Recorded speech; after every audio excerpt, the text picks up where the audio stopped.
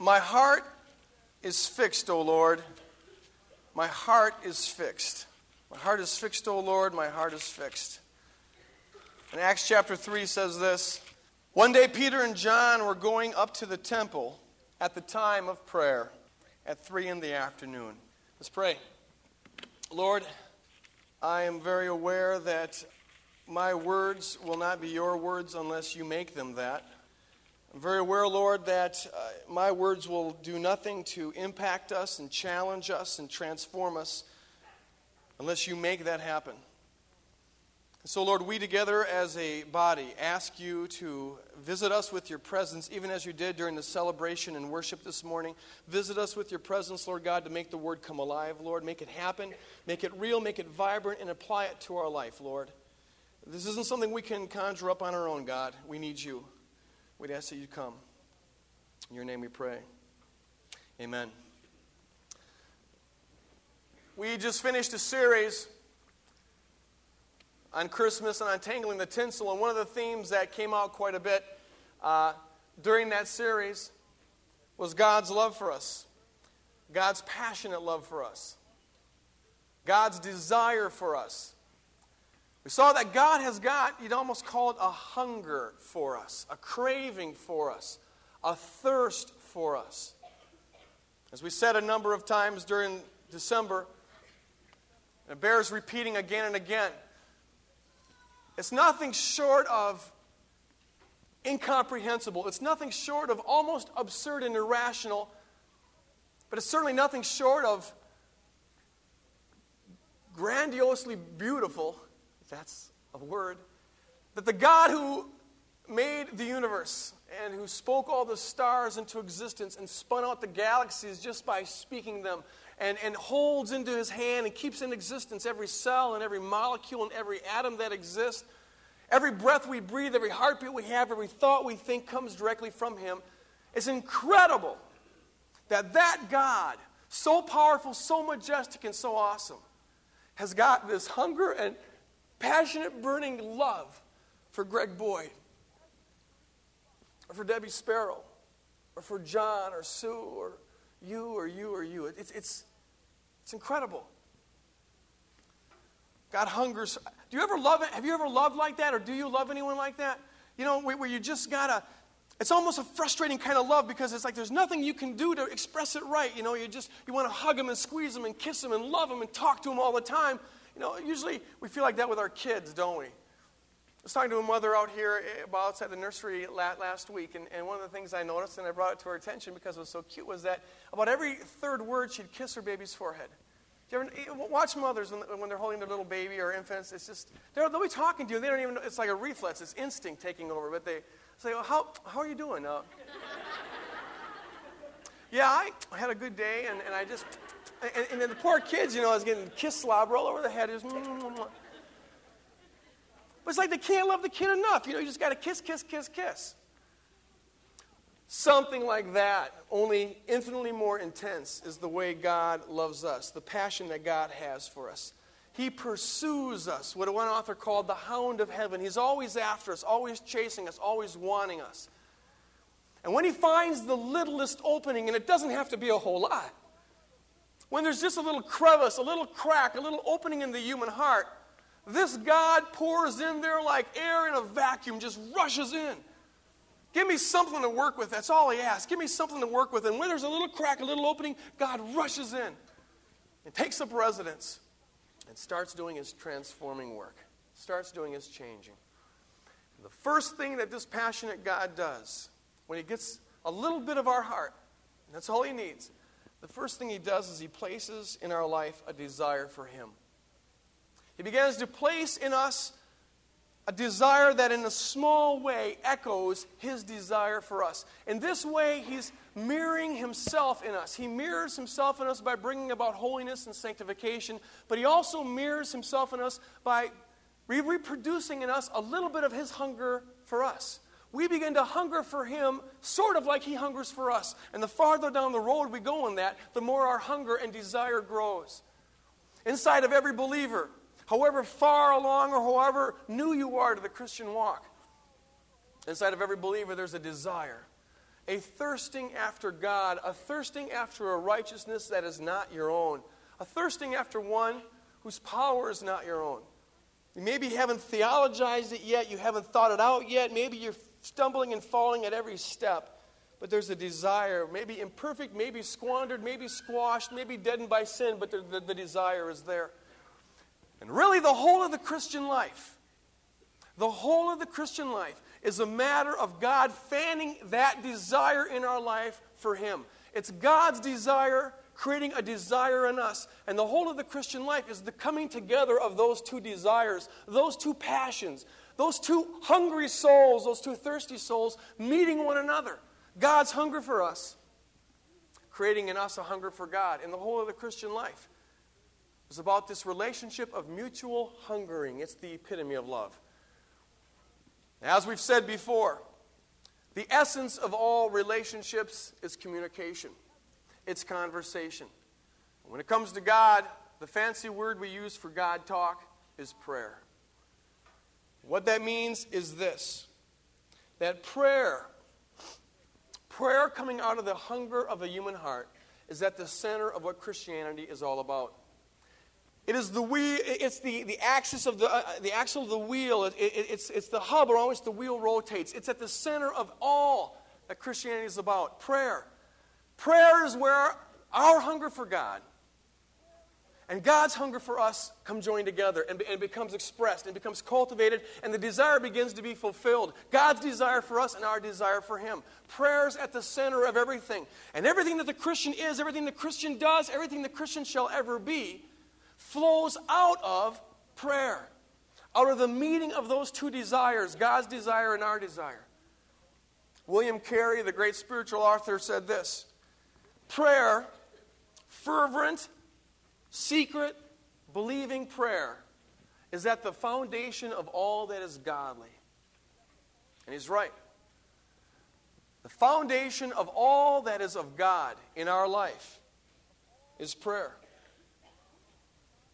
Whatever closeness with God we feel, whatever presence of God we feel, whatever Christ-likeness we begin to take on, whatever spiritual power we have to do warfare, whatever holiness we might have, it all comes out of prayer. Whatever joy in the Holy Spirit we'd ever experience, whatever love and peace in the Holy Spirit we'd ever experience, all of it is a direct result of a prayer relationship with God. Not necessarily a 5 minutes here and a 5 minutes there, but a whole prayer attitude, an openness to God, where your hunger drives you towards God, the God who hungers for you. It all comes out of prayer. The same that's true of us individually is true of us as a church. Prayer is at the foundation of everything. I don't think I could overemphasize this if I tried with all my heart. Whatever spiritual dynamism this church or any church experiences is the direct result of prayer. Whatever extent we see God move in our services, to whatever degree this church is empowered to see people brought to God and healed by God and transformed by God, to whatever degree this church is empowered to see people saved, to see God do miracles like He did in the New Testament, to whatever degree this church is empowered to grow and become a vibrant community of believers, to whatever degree this church is empowered to make passionless Christians passionate, to whatever extent we do anything for the kingdom of God, spiritual warfare for the kingdom of God, saving people for the kingdom of God, to whatever degree we do any of that, it's the direct result of prayer. What we've been seeing happening so far, I sit up here and I look out there and I'm just sort of freaked out. We've been around for 3 months, and this is a little overwhelming for me to see what God is doing. But I know this, that it's the result of, I don't know how many people, but there's a core group of people that are praying consistently for this ministry. It's the result of prayer. Whatever happens in the kingdom of God is the direct result of prayer. One of the things that disturbs me a great deal is that a lot of the thinking that's going on now about church planting. Before we started this church, we did a lot of studies on church planting and looked at this model and that model and this way of doing it and this thing and all these little tricks and gimmicks, whatever. And you read a lot. And there's a lot of talk and a lot of thinking, and a lot of energy put forth in marketing skills and PR stuff and how to do it right and how to build this and how to acquire this and how to do the music just right and all that kind of stuff. And those aren't bad things. Those are okay things to talk about. But they are useless if there is not a foundation of prayer. And if you've got a foundation of prayer, you can pretty much screw up a lot of that other stuff and it's still going to go all right. Whatever God wants to happen is going to happen if there's a commitment to pray. Prayer is at the center of the whole thing. The Christian life revolves around it. Our life is as Christ-like as our prayer life is committed. Our life becomes as sanctified as our prayer life is persistent. We become spiritually empowered to the extent that our prayer life is an ongoing reality in our life. We have power to pray effectively and fervently when our prayer life is committed and when it becomes a high priority in our life. It's the center of everything we're about. Here's the problem. I can say that to you, and I've said it before. But I got to ask myself whether I really believe that. Don't you love when a preacher does that? Oh, yeah. What you believe is shown a lot more by what you do than by what you say. And I know what I just said was theologically correct. I know that. But I don't know if it's a reality that's really hit to the gut of my life. I can say that prayer needs to be our highest priority, the first thing in our life. If God's the most important reality in our life, and prayer is the most important thing we do with God, then prayer should be the most important thing we do in our life. And I can say that, and it's theologically correct, but it's not a reality in my life. I don't at the beginning of the month or the beginning of the day etch out the time that I'm going to have for prayer and make it the sine qua non, that which is not going to be encroached on no matter what. I don't know if I really believe it. Something in me wants to believe that and wants to live consistent with that, but I don't know if I really do. When I read the Gospels, I'm convicted. I've been studying for this series on prayer. We're going to start a series on prayer now. Maybe this is one of the reasons why I was a little hesitant to do this, because this is going to be convicting me all over the place. But I've been reading the Gospels, and they convict me. I read about Jesus, how Jesus, the Bible says a number of times it was his custom, it was the ordinary thing for Jesus to get up in the morning before anyone else woke up and to go into a lonely place in the desert and to seek the Lord and be with the Father. That was his custom. And I know that I need prayer 100 times more than Jesus ever need prayer, but I don't do that very consistently. Oh, sure, if the Lord wakes me up at 4 in the morning and I can't get back to sleep, then I'll do it. And I'll credit myself with it. But it's not like an ongoing reality. I read about how Jesus, Luke chapter 4 says it was his custom, it was the ordinary thing for him to go to the synagogue and pray. You know, the Jews in the first century, they ordinarily went to the temple or the synagogue 3 times a day for an hour of prayer. Morning, noon, and night, they had an hour of prayer. That was just standard procedure, 3 hours a day of prayer.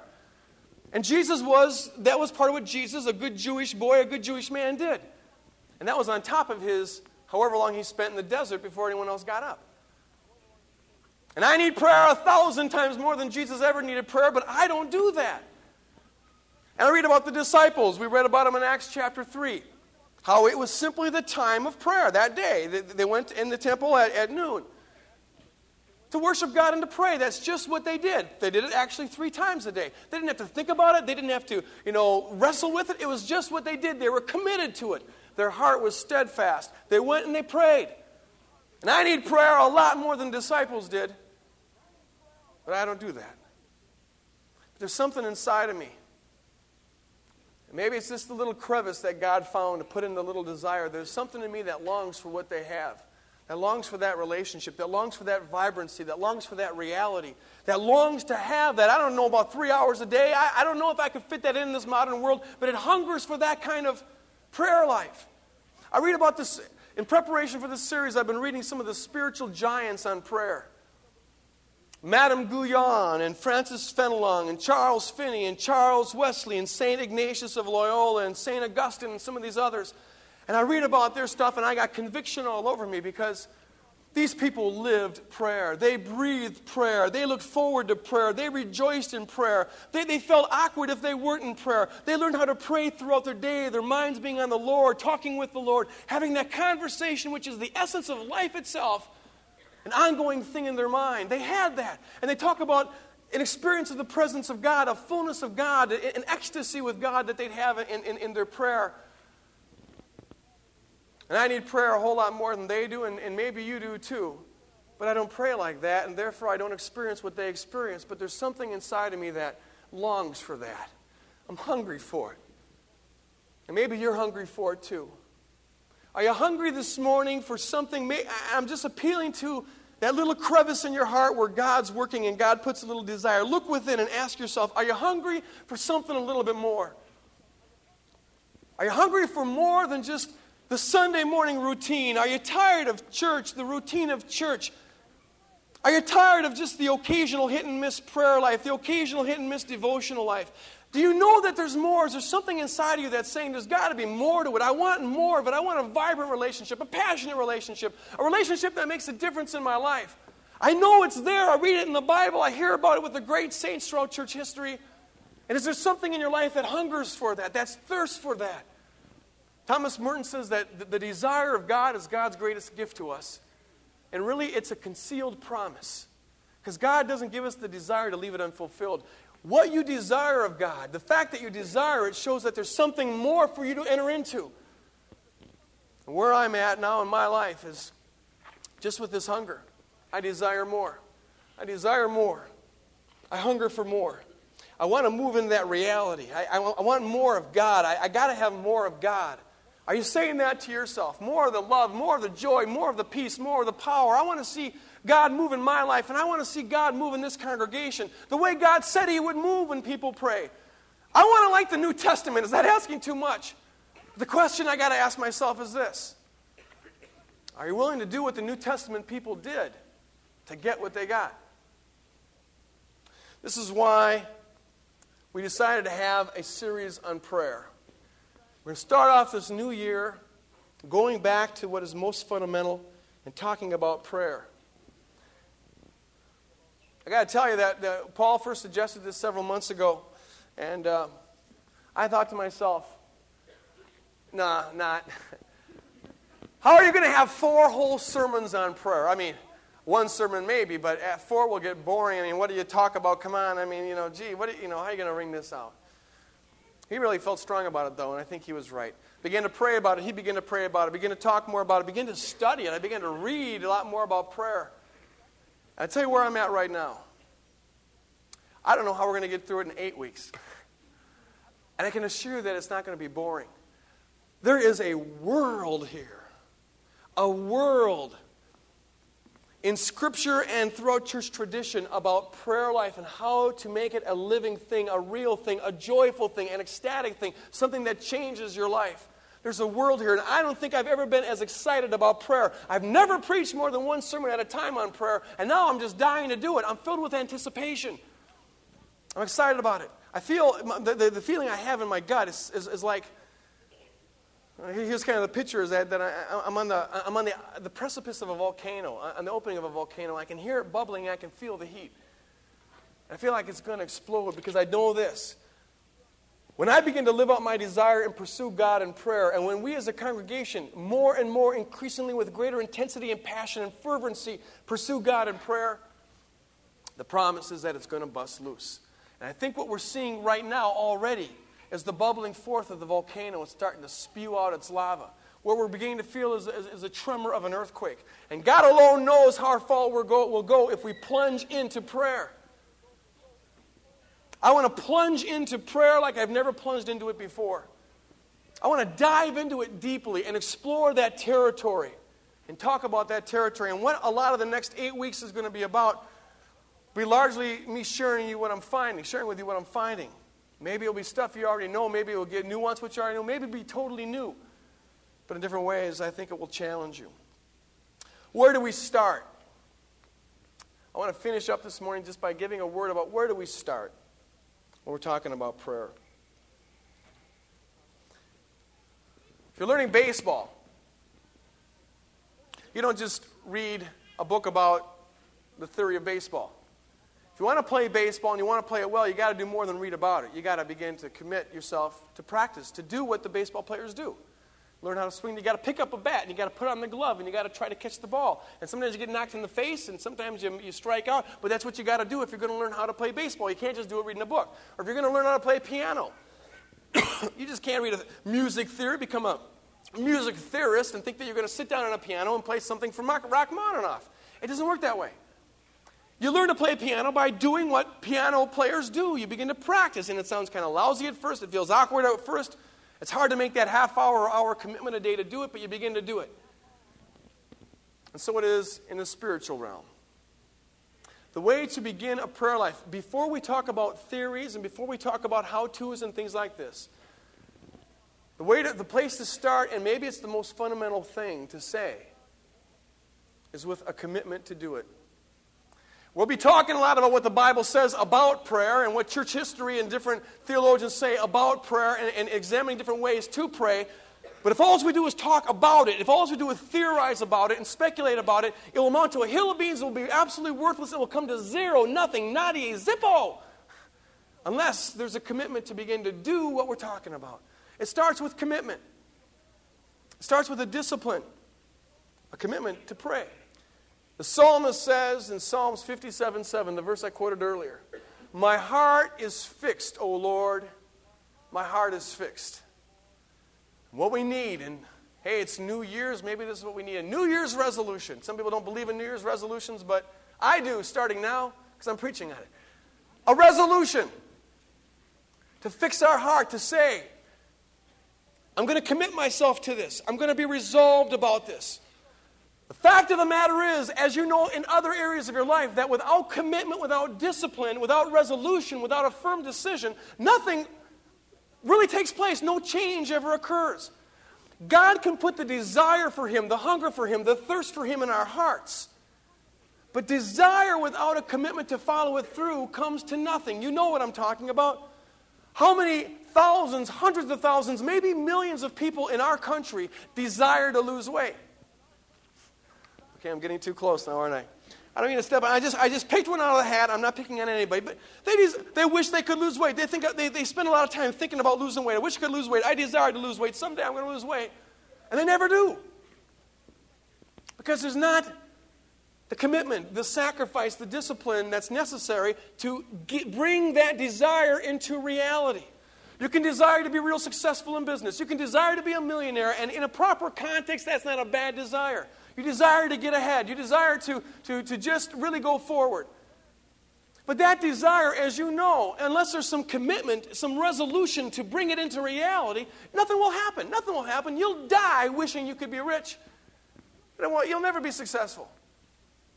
Nothing comes without commitment, without resolution. You don't just think your way into running a marathon. It doesn't work that way. The desire has to be enfleshed. It has to be incarnated. It has to be substantiated by a resolution to do it and to pay the price. There is nothing good in human life, nothing that's really grand in human life that comes about without commitment, without resolution. Think about it. We can marvel at Handel's Messiah, and we think it's so beautiful and so wonderful and so grace-filled. We marvel at that. But the only reason Handel could ever compose the Messiah is because there were years of discipline, schooling, and composition that went into making the Messiah the Messiah. The song, the Messiah, the Messiah. There were sacrifices, obstacles that had to be overcome, times when Handel felt like quitting, but he didn't. And we marvel at the result. But the result's there just because the commitment was there. Or watch a ballet dancer, the ballet dancers or the gymnasts, and they look so graceful the way they can just do that. Actually, I don't really get off on that, but other people do. The grace of the ballet. Why am I trying to do ballet for you guys? You know how they're just so free and they float through the air and all this other kind of stuff. And you think, how spontaneous, how graceful, how easy it comes for them. Hogwash. It doesn't come easy for them. They've been working at it and working at it. Someone was willing to pay the price. Someone was willing to count the cost. Someone was willing to sacrifice and do what needed to be done to get to that position. And so it is with anything that's worth achieving in human life. It takes commitment. It takes resolution. It takes discipline. Scott Peck even says this. Scott Peck, the author of The Road Less Traveled, People of the Lie, and other really, really good books. He says this. All human maturity, listen to this, all human maturity is the result of learning how to delay gratification. All human maturity is the result of learning how to be committed. which he defines as a willingness to sacrifice momentary desires for a greater desire. That is how he defines maturity. He defines immaturity as an inability or an unwillingness to forsake momentary desires for a greater desire. Because then you never get that greater desire. Your life is spent reacting to, responding to all these little momentary desires that you want this, I want this, I want this. And yeah, you want this other thing way down the road to be successful, to be a ballet dancer or what have you, but you're never mature enough to forsake the momentary desires to get it. In fact, Scott Peck says that most psychological neuroses, whatever, comes as a result of people being unable or unwilling to deny themselves momentarily for a greater good, a higher desire. And so it is spiritually. So it is spiritually. We live in a culture that doesn't like to hear this kind of stuff. We live in a culture that is now. I want it now. Give it to me now. Give it to me without effort. I want to receive it. I don't want to have to work for it. We live in a culture of immediate gratification. You got a sensation. You got a movie that you want to do. You just do it. You got a hunger. You just get it. You just do this. We live in a culture that indoctrinates us to think that way, and it creeps into our Christianity. It hits me all over the place. We want the power of Paul. We want the spiritual dynamism of Peter. We want the relationship of Jesus, but we want it now. We want it full, and we don't want to do anything to get it. We got a gimme, narcissistic grab bag kind of Christianity floating around, which just says I should be able to blab it and grab it. That God is sort of there for me, the Santa Claus in the sky. We want it now. We want it perfect. We want it full. We don't want to do anything to get it. We want the holiness. We want the spiritual empowering. We want the spiritual dynamism. We want to see God work. We want to see God do miracles. We want to see our lives transformed. We want to be healed. We want our marriages to get together. We want all of that. But we want it while we sit on our duff. And it just doesn't work that way. It never happens by accident. Nothing happens by accident. Handel's Messiah didn't come about by accident. Ballet dancing doesn't come about by accident. Being able to hit the ball like Kirby Puck, it doesn't just happen. Nothing just happens. It happens when there's a commitment to go towards that, to strive towards that. It comes when there are people who are willing to be committed about something. When they have their heart fixed. When there's a resolution there. Paul likens the spiritual life to that of an athlete. Now follow me on this. An athlete. Paul says, and these are maybe words that we don't want to hear. There's certainly words that I don't like to hear, but the words that I got to hear. Paul says in 2 Corinthians chapter 9, I beat my body daily. I beat my body into subjection daily. This is a guy who wrestled with his body. He says, I crucify myself daily so that I may have that relationship with the Lord. He's not talking about salvation here. He's talking about a spiritual empowering, that vibrant relationship with the Lord. An athlete has their eyes fixed. Their heart is resolved. Their mind is made up. I'm going for that. I'm going to win. And there's a lot of momentary desires they got to give up along the way. The athlete in training, someone says, hey, have an extra piece of pie. No, I got to watch my weight. I got my eyes fixed on that. Well, why don't you go out with us tonight? No, I got to be in training. My heart's fixed on getting that medal. What about this convenience? What about this? Why don't you go out with us here? Why don't you sleep in a little longer? No, you see, I can't do that. My eyes are fixed. I got to do this. And it's going to take training and sacrifice. My eyes are fixed. And pretty soon he doesn't even have to say no. He doesn't even have to struggle with it. It just happens. Nope, sorry. That's what I'm shooting for. The Bible says, fix your eyes on Jesus, the author and finisher of your faith. Fix it. When all is said and done, when time finally erodes and death finally steals all the other trinkets of our life, there's only one thing that's left. And that's this relationship with Jesus Christ. It's the only thing that matters. It's the one thing that's eternal in our life. And when all is said and done, growth in the Lord is growth in willing one thing. And growing out of all of our competing desires and competing distractions. That's commitment. That's commitment. Am I there? No. But I want to move in that direction. And over the next 8 weeks, I want us to be moving in that direction. I'm not going to be doing this every week. I'm just trying to lay the foundation here. Are we committed to begin to pursue this? You can know this. If we're not intentional about our spiritual walk, if we don't treat our life like a project, something that we need to work on, something that we're constantly investing energy in, if we're not intentional about our prayer life, you got to know this one thing. There is one out there, a very powerful force out there. His name is Satan, and he's very intentional about keeping you away from the Lord. If you're not intentional about growing with the Lord, there's someone who's very intentional and very committed on bringing you away from the Lord. To do nothing, to sit and wait, not only doesn't get you further, it usually brings you back. If you don't play your trumpet for 3 years, you not only don't get better at the trumpet, you lose what you had, and so it is spiritually. We've got to be intentional about this because what we're in is nothing short of warfare, and there's a lot at stake. There's a lot at stake. It's time for me to begin to reassess and ask, how intentional am I? What do I really believe? Where's my heart really at? And I'm convicted in just saying those words.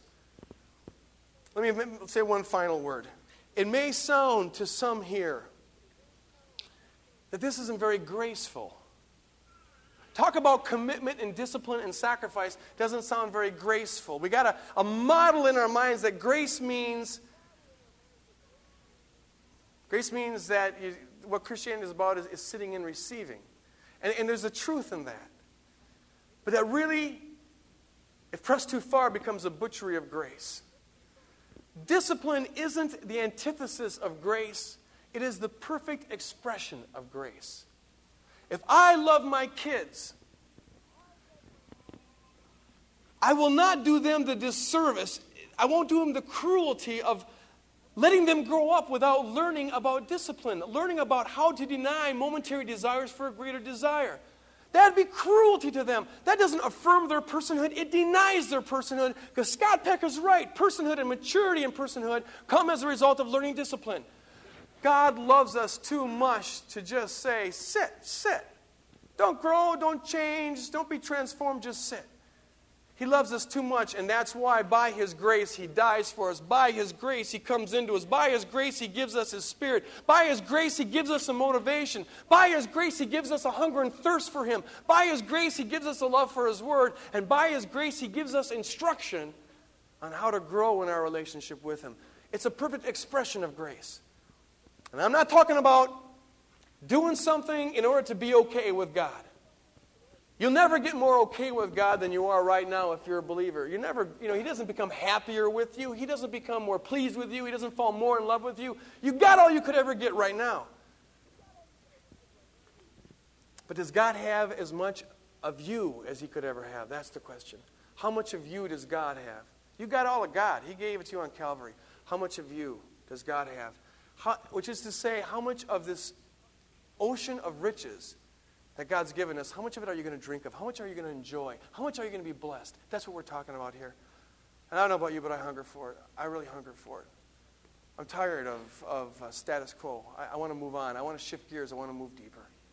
The challenge is for all of us to do that. There's no formula I can give you, like 15 minutes a day or a half hour a day or an hour a day. I don't know. We're all at different places. Hear this and let God process it in your life. Maybe if you haven't prayed before, start with 5 minutes a day. That will be enough. And grow from there. There's no formula attached to this. It's the principle of being committed to something. I challenge you to commit a time this new year that you're going to set aside to be with the Lord. And we'll talk about how to do it and all that other kind of stuff down the road. But first comes the commitment to do it. I want to close as the musicians come up. I want to close by singing 2 prayers to the Lord. Our closing prayer will be 2 songs. One in which we say, God, Spirit of the living God, fall fresh on me. And I want us to sing it as a prayer. Mold me, melt me, use me. Let's sing it, and as we do, open yourself up to God, maybe like you've never done it before. And then we sing, let my life be a sacrifice. Let me be a sacrifice, holy and acceptable unto you. Let's stand as we close in